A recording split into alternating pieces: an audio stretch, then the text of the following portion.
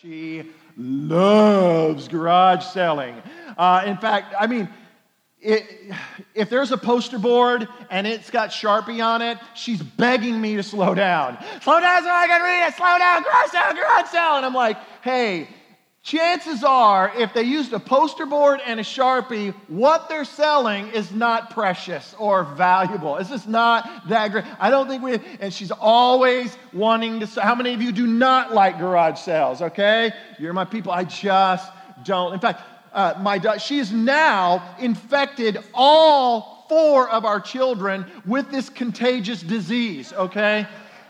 They all love garage selling. So much so that Sky and I were going to breakfast a couple of weeks ago, and she's like, oh my gosh, Dad, garage sale, yes, Dad, garage sale. I'm not over-exaggerating. That's my daughter.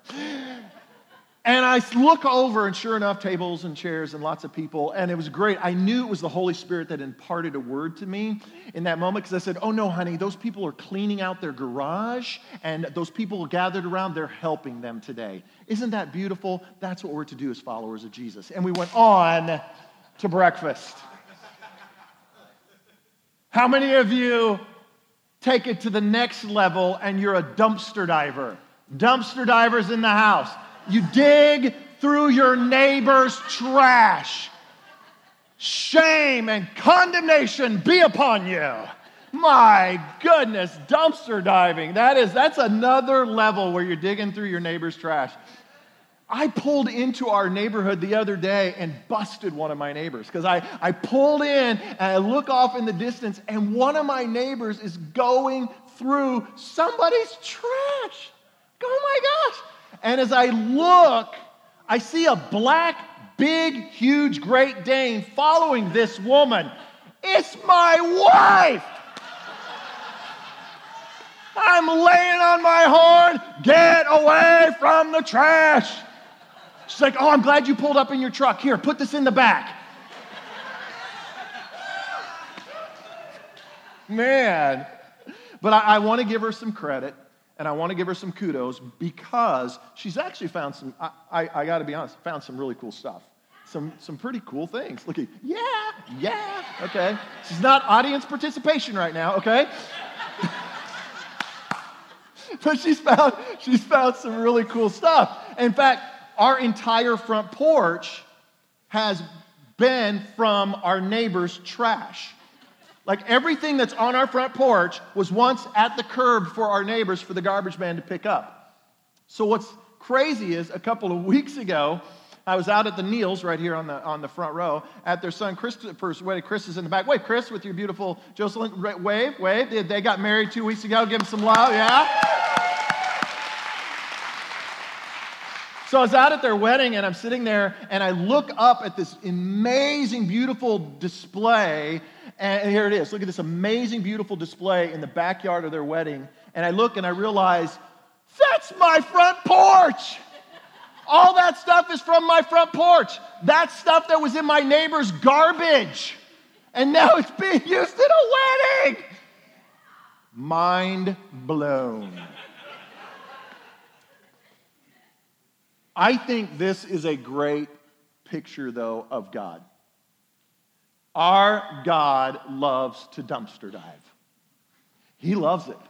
He loves to take things that are discarded. He loves to take things and people that are considered worthless and cast off, people who feel like they have no value in their life, and He loves to restore them and use them for His purposes and His plans. God's people say amen to that. Like, that is our God, and that's what He does. But I think one of the greatest hindrances to being used by God is this feeling that we have that I'm worthless, that I have no worth, I have no value. And we don't understand that when God will give you a vision, or He'll burst something in you, or you'll have this idea come into your mind, like, I should go to school for that, or I should start that ministry, or I do that. And then instantly, boom, you begin to feel, oh man, I can't really do that because of fill in the blank. Because I don't have enough people to help me. Where would I get the money to do that? I mean, I'm not smart enough to do that. I don't know enough of the Bible. I could never do that. Whatever, fill in the blank of what it is. I don't have the education. What I did back there in the past, the things that I did, God could never, ever use me. And we feel worthless. And then we never embrace the things that God has for us in our lives. But I want you to write this down, and I think this is so important for where we're going to go today, is God's not looking for the worthy. God's not looking for the worthy. He's looking for the willing. God's not looking for the worthy. He's looking for the willing. Because none of us are ever worthy. We have no ability to make ourselves worthy. No, whether you're a follower of Jesus or not, it is Jesus who makes us worthy. The Apostle Paul talked about this in a letter that he wrote to the church at Thessalonica, where he talked about God is the one who enables us in this life and makes us worthy of his call and what he has for us. In fact, he goes on to say that he gives us the power and the ability to accomplish the purposes and the plans that he has for us. Now, if you weren't here last week, you're looking at these bike rims and you're like, what are these? I don't even know what these are. So let me catch you up to speed. I won't go through the whole backstory on it. But I really believe that this is a picture of our city.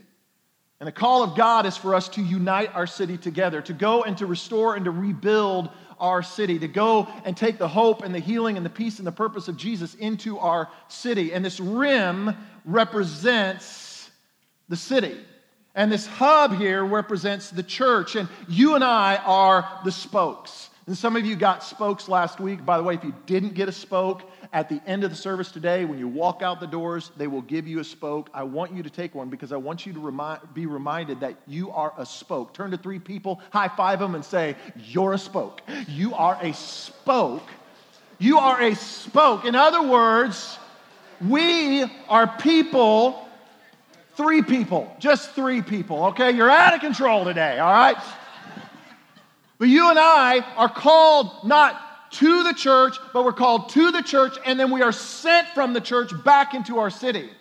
So many of us, we are called to go, and God wants to send you back out to the broken places. He wants to send you out to work with teen pregnancy. He wants to send you into the schools, into your workplace. He wants to send you onto that ball team. He wants you to coach a team and make a difference in the city. He wants you to help with those who've been abused, with homelessness, with prison ministry, on and on and on and on. God wants to use us, and when the church is doing what it's supposed to do, redemption comes to the city and strength comes to the city, and this is what it looks like. But as I talked about last week, is so many followers of Jesus are not living sent.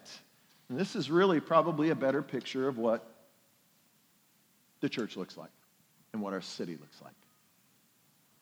Some people are living sent. Some people are going out and they're helping with homelessness and they're going into their schools or they're volunteering in this organization or they're helping with this and that and they're doing all that God has called them to do, but it's not enough. All of us, come on, say all of us. All of us are called to live sent. And when we don't take our place in the city and in this world, redemption does not come, because redemption comes through you and it comes through me. We're the answer. And when we don't go, there is no restoration, there is no healing, and the city stays broken. Last week I talked about how there's no members at Core Church. No, but you can't be a member. If you want to become a member here, you can't. You can become a missionary, though. In fact, every person who calls upon the name of Jesus for salvation is declared a missionary. Because missionaries don't just get on boats and planes and fly around the world and do those things, but they go to those places in our city. And we talked about last week how in our city, this is no longer a Christian city. And we have to understand that this is probably one of the most church places in our nation, okay? One of the most church places in our nation, here in the Tulsa metro area, yet the most conservative statistics say that only 4 out of 10 people go to church. And that's in a place where it's supposed to be abundant. And we've got to be missionaries, and talked about last week how I am a missionary, living out the gospel mission on my mission field. Can we say this together? We said it last week. Let's say it today. I am a missionary, living out the gospel mission on my mission field. I talked about last week how it comes with a cost. And Jesus helps us here. He tells us it's a pretty high cost. So before you say yes, I want you to walk through this with me. And he says this in John 12:24. I tell you the truth, unless a kernel of wheat is planted in the soil and dies, it remains alone, but its death will produce many new kernels, a plentiful harvest of new lives. So Jesus again is referring to himself. His yes meant that in less than a week, he would be killed on a cross, he would be buried like a seed in the ground, but praise be to God, the Spirit raised him from the dead to new life, and we are the harvest of new lives that he is speaking about. But Jesus is not only talking about himself, but he's talking about his followers as well. This is the kind of life he's asking you and I to live. It's a life that leads us to a cross. It's a life that leads us to a death, so to speak. What does that look like? Last week I told you about a conference I went to in Los Angeles and with a bunch of pastors, and I woke up at 3 a.m. and at 3 a.m. I was just wide awake, and whenever I've been wide awake, I've just learned to just pray. And so I started praying, and when I started praying, God gave me 3 words. And I gave you those 3 words last week, but I want to give them to you again this week because I really think these 3 words are pivotal to your destiny. Pivotal to your destiny. 3 words that you are absolutely going to have to wrestle with to get to where God wants you to go. The first one is this word, self-serving. Self-serving. And when I began to talk to God, and what does that mean, self-serving? And God said, this is a picture of the church in North America. It's very self-serving. It's all about me and myself and what's my needs and what's my desires. That God began to show me that people come to church not for others, but they come only for themselves. What's in it for me? I got to sit in my seat, better sing my songs, better entertain me, better have hot coffee, better not be too weak, better not be too strong, yada, yada, yada, yada. It's all about me. And what God showed me is, he said, that's why churches in America are plateaued or dying. 8 out of 10 churches, 8 out of 10, 80% of churches in the United States are plateaued or dying. That should be alarming to all of us that call upon the name of Christ. That should not be. But can I tell you why that is? Because we've fallen asleep. Because at one time it looked like this because everybody lived sent. But then we got to this place where we're like, somebody else will do it. And we became self-serving. God even showed me that this is how people are, because if it's the church is the people. And how God showed me this idea that people are self-serving, and so they're plateaued or they're dying in their faith. And they have no passion for Jesus. Like they're never in my word, Brad. They barely come to the house of God anymore. And they hardly ever talk to me. And when they do talk to me, it's just about their own selfish desires and what they want and what they need. And they never just come to me anymore. And they never think of me. And so the second word is the word I want you to write down is serving. So the first word was self-serving. And the second word that God gave me was serving. And when I began to talk to God about that, and we began to have this conversation, not audible, just conversation in my mind and spirit with him. And so this is a picture of the church as serving. And I felt God smiling. And I felt like God was smiling at Core Church. He was smiling at us because he said, Brad, this is Core Church. Core Church is a serving church. And people are serving one another, and they get out and they serve in the city, and they make a difference in that. And churches that will do that are the ones that are growing. And Core Church is growing, not just numerically. I mean, honestly, it's crazy. The people you see in here today, this is what it used to look like on a good day. Okay? Not on a rainy day, flash flood warning day. This was a good day for us, okay? Now, this is a low attended Sunday. I mean, people are coming, but not just that. They are giving their lives to Jesus and they are being baptized. We saw that just last week. And then God showed me that this is people are growing. People who serve grow. Come on, write that down. People who serve grow. Man, if you say, man, I'm growing, like they have a hunger for the word, they have a hunger for prayer, they have a hunger for the things of God, it's because you're serving. And then there's this third word that he gave me. self-sacrificing. And he said, Brad, that's a place very few people want to go. And I warned you last week. I said, don't come today, because this is the week I was going to talk about self-sacrificing. And this is a place few are willing to go. But God really showed me this picture that those churches that live self-sacrificing are churches that experience multiplication. In other words, people come to Christ, who come to Christ, who come to Christ, who come to Christ, who come to Christ. Churches starting churches, starting churches, starting churches, starting churches. That's how we got started. That's who we are. That's what we do. We will go to those places wherever, whenever that God calls us, we will go. And these are the kind of people that we admire.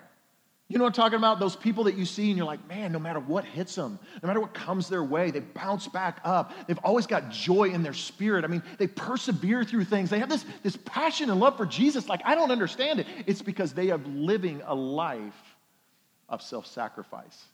And this is where God wants to take us to. So what does it mean to go from serving to self-sacrificing? Well, first of all, serving, and I'd like for you to write this down. Here's what serving is. Serving is something I do.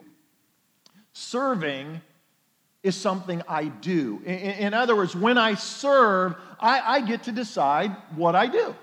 I can serve here, I can serve there, I can step in, I can step out, and frankly, honestly, I can kind of go back to my life, and then when there's another opportunity to serve, I can step in. It's not a bad thing, it's just that's what serving is, but self-sacrificing is a little bit different.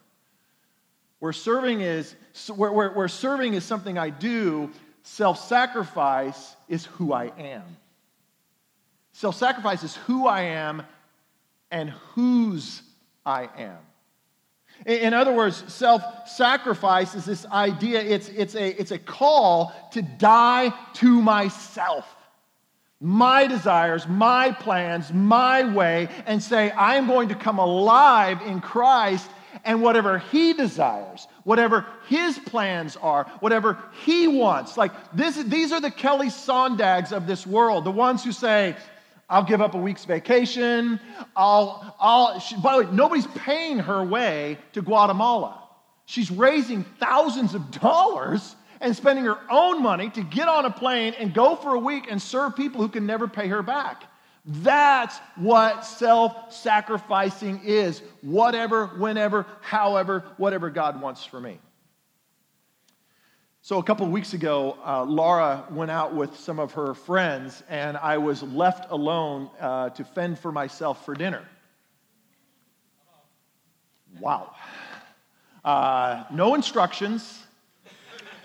No, hey, look here. And, I mean, ladies, we cannot survive without you. That's just the truth. Can I get an amen from the men? Come on. We can't survive without you. I mean, there's two things we need you for, okay?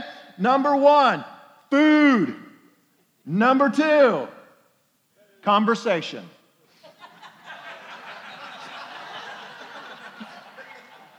And that's the truth.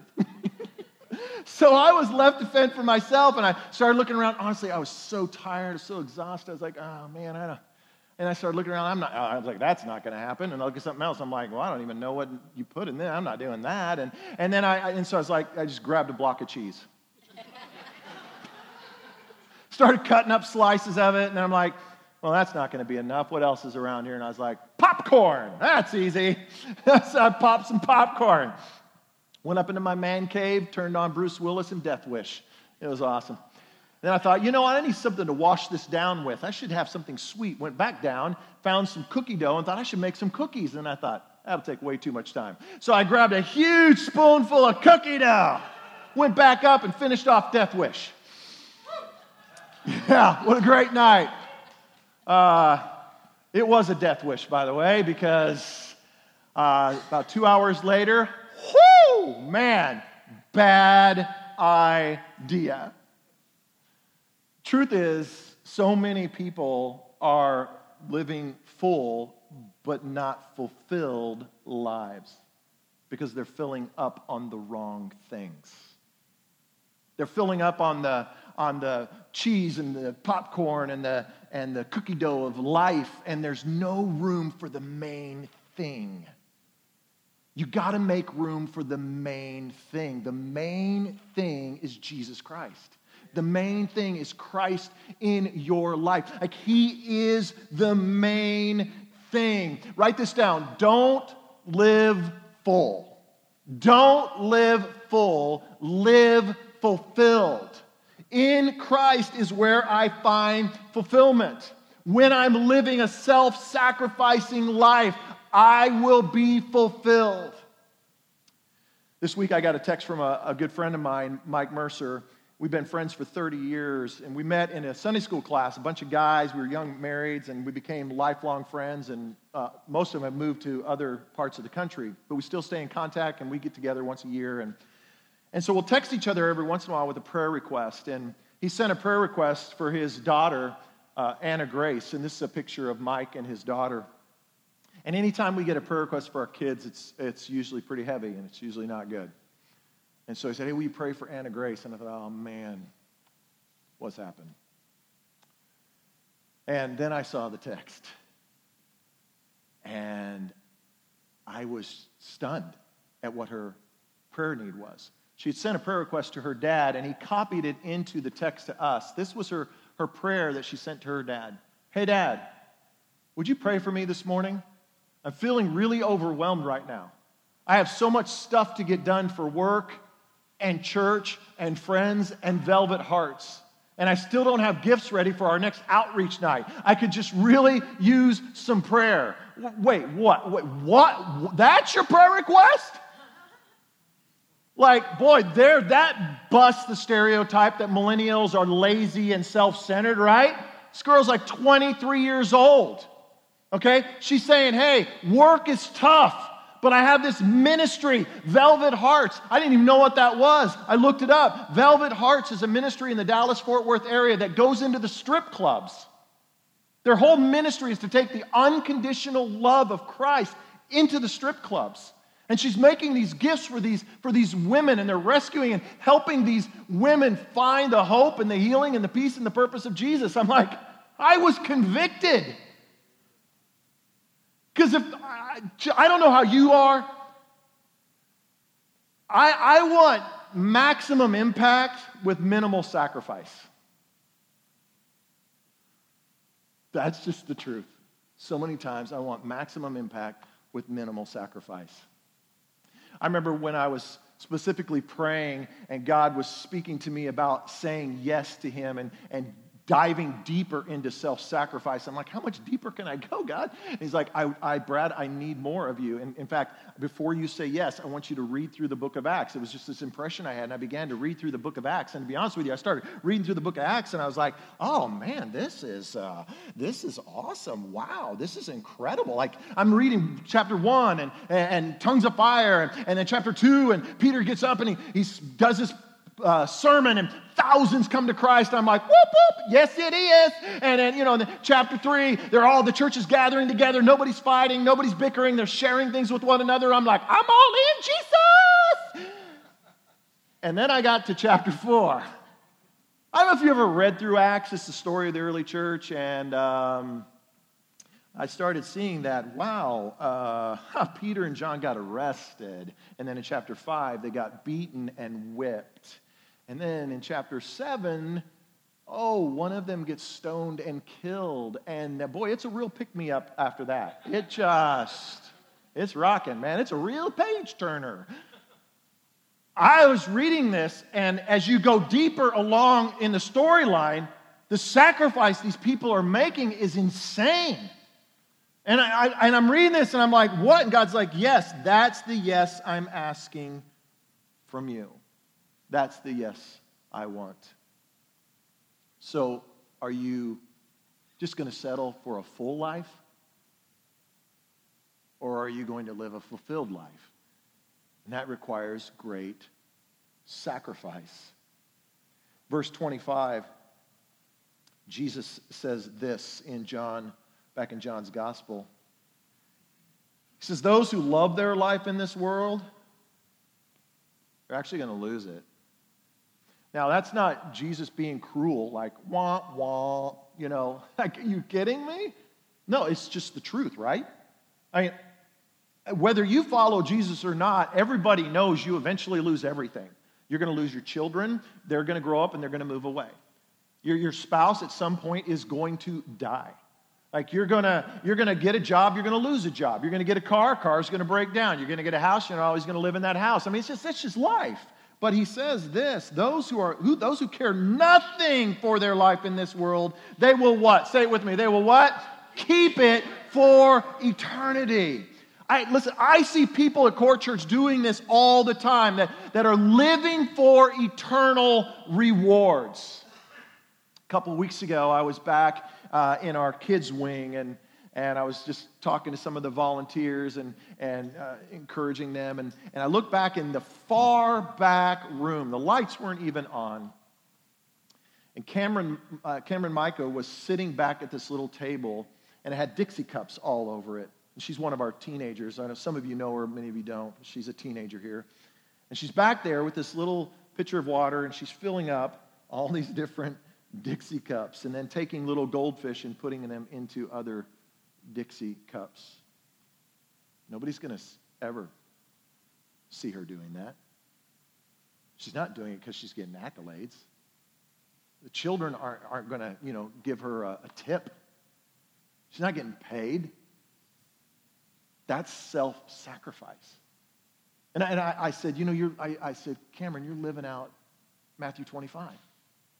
Where Jesus said, I was thirsty, and you gave me something to drink. Wait, I could fill Dixie cups, and that's self-sacrificing? Absolutely. And then I thought, where did she get that from? Because she's a teenager. Like, where did she learn that from? Because these millennials, they're so self-serving, and they're so selfish, and they only think about themselves, and they're lazy. Seriously, we need to get off that train, okay? If you're a millennial, you are blessed. You have gifts, you have talents, and you are going to change this world, and you're going to change the Church of Jesus Christ for His good. Okay? You are a generation that matters. And I am ashamed of my generation for talking smack against the millennials. Every article I see, it just irritates me. Because I look around and I don't see them that way. I see them as world changers. I see them doing greater things than I would have ever done. And so I was thinking, where did she get that from? And I was like, oh, she got it from her mom and dad. So her dad, Brian, used to coach a homeless soccer team.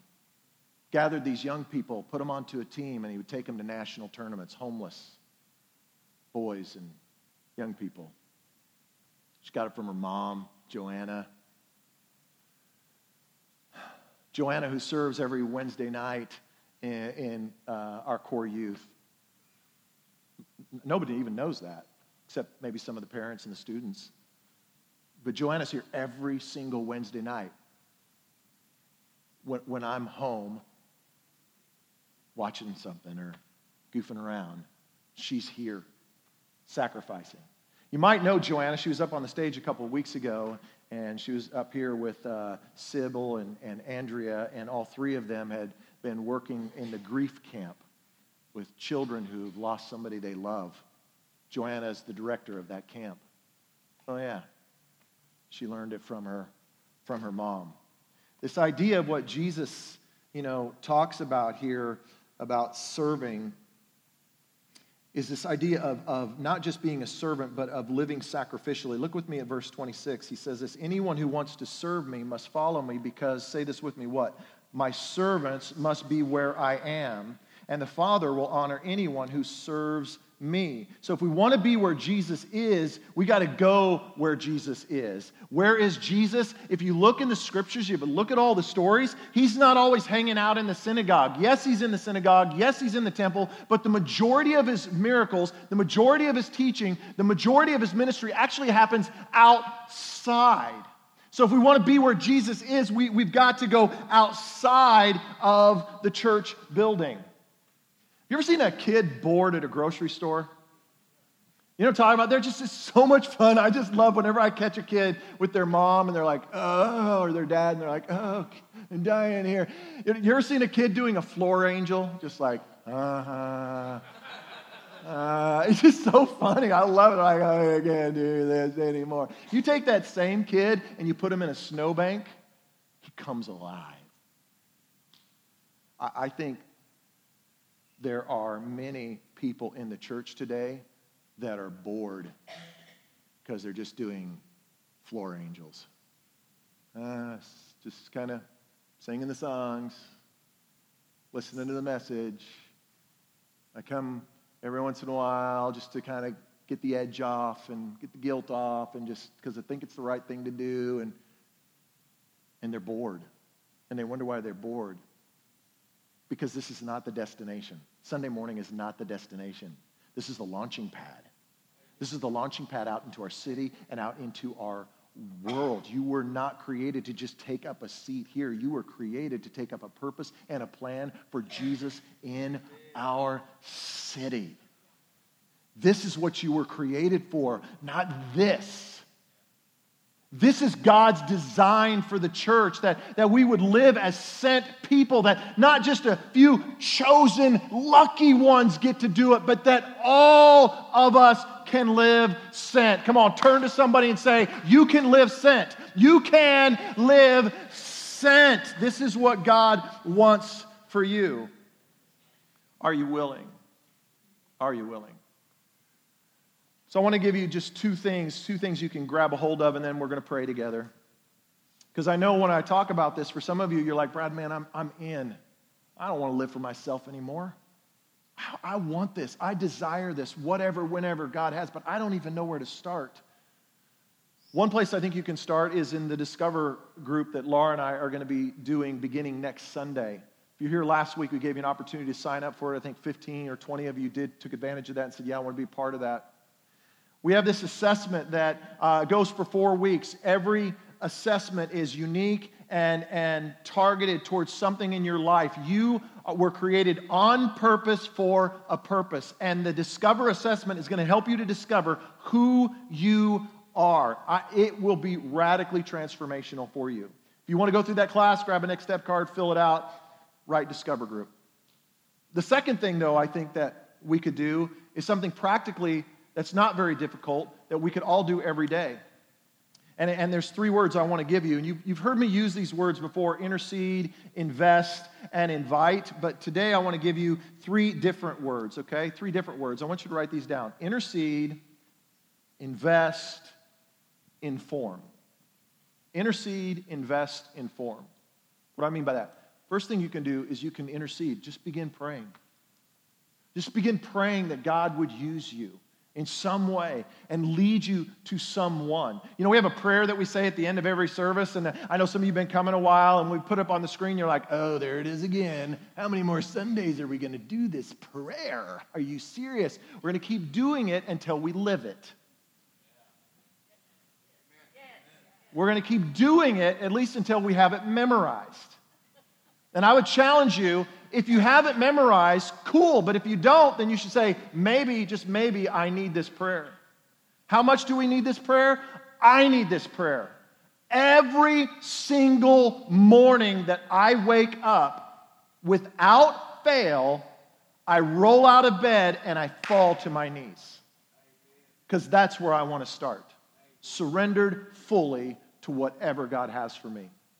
And then I say that prayer. And God, fill me with love. Give me boldness. Share the hope and the healing and the peace and the purpose of Jesus.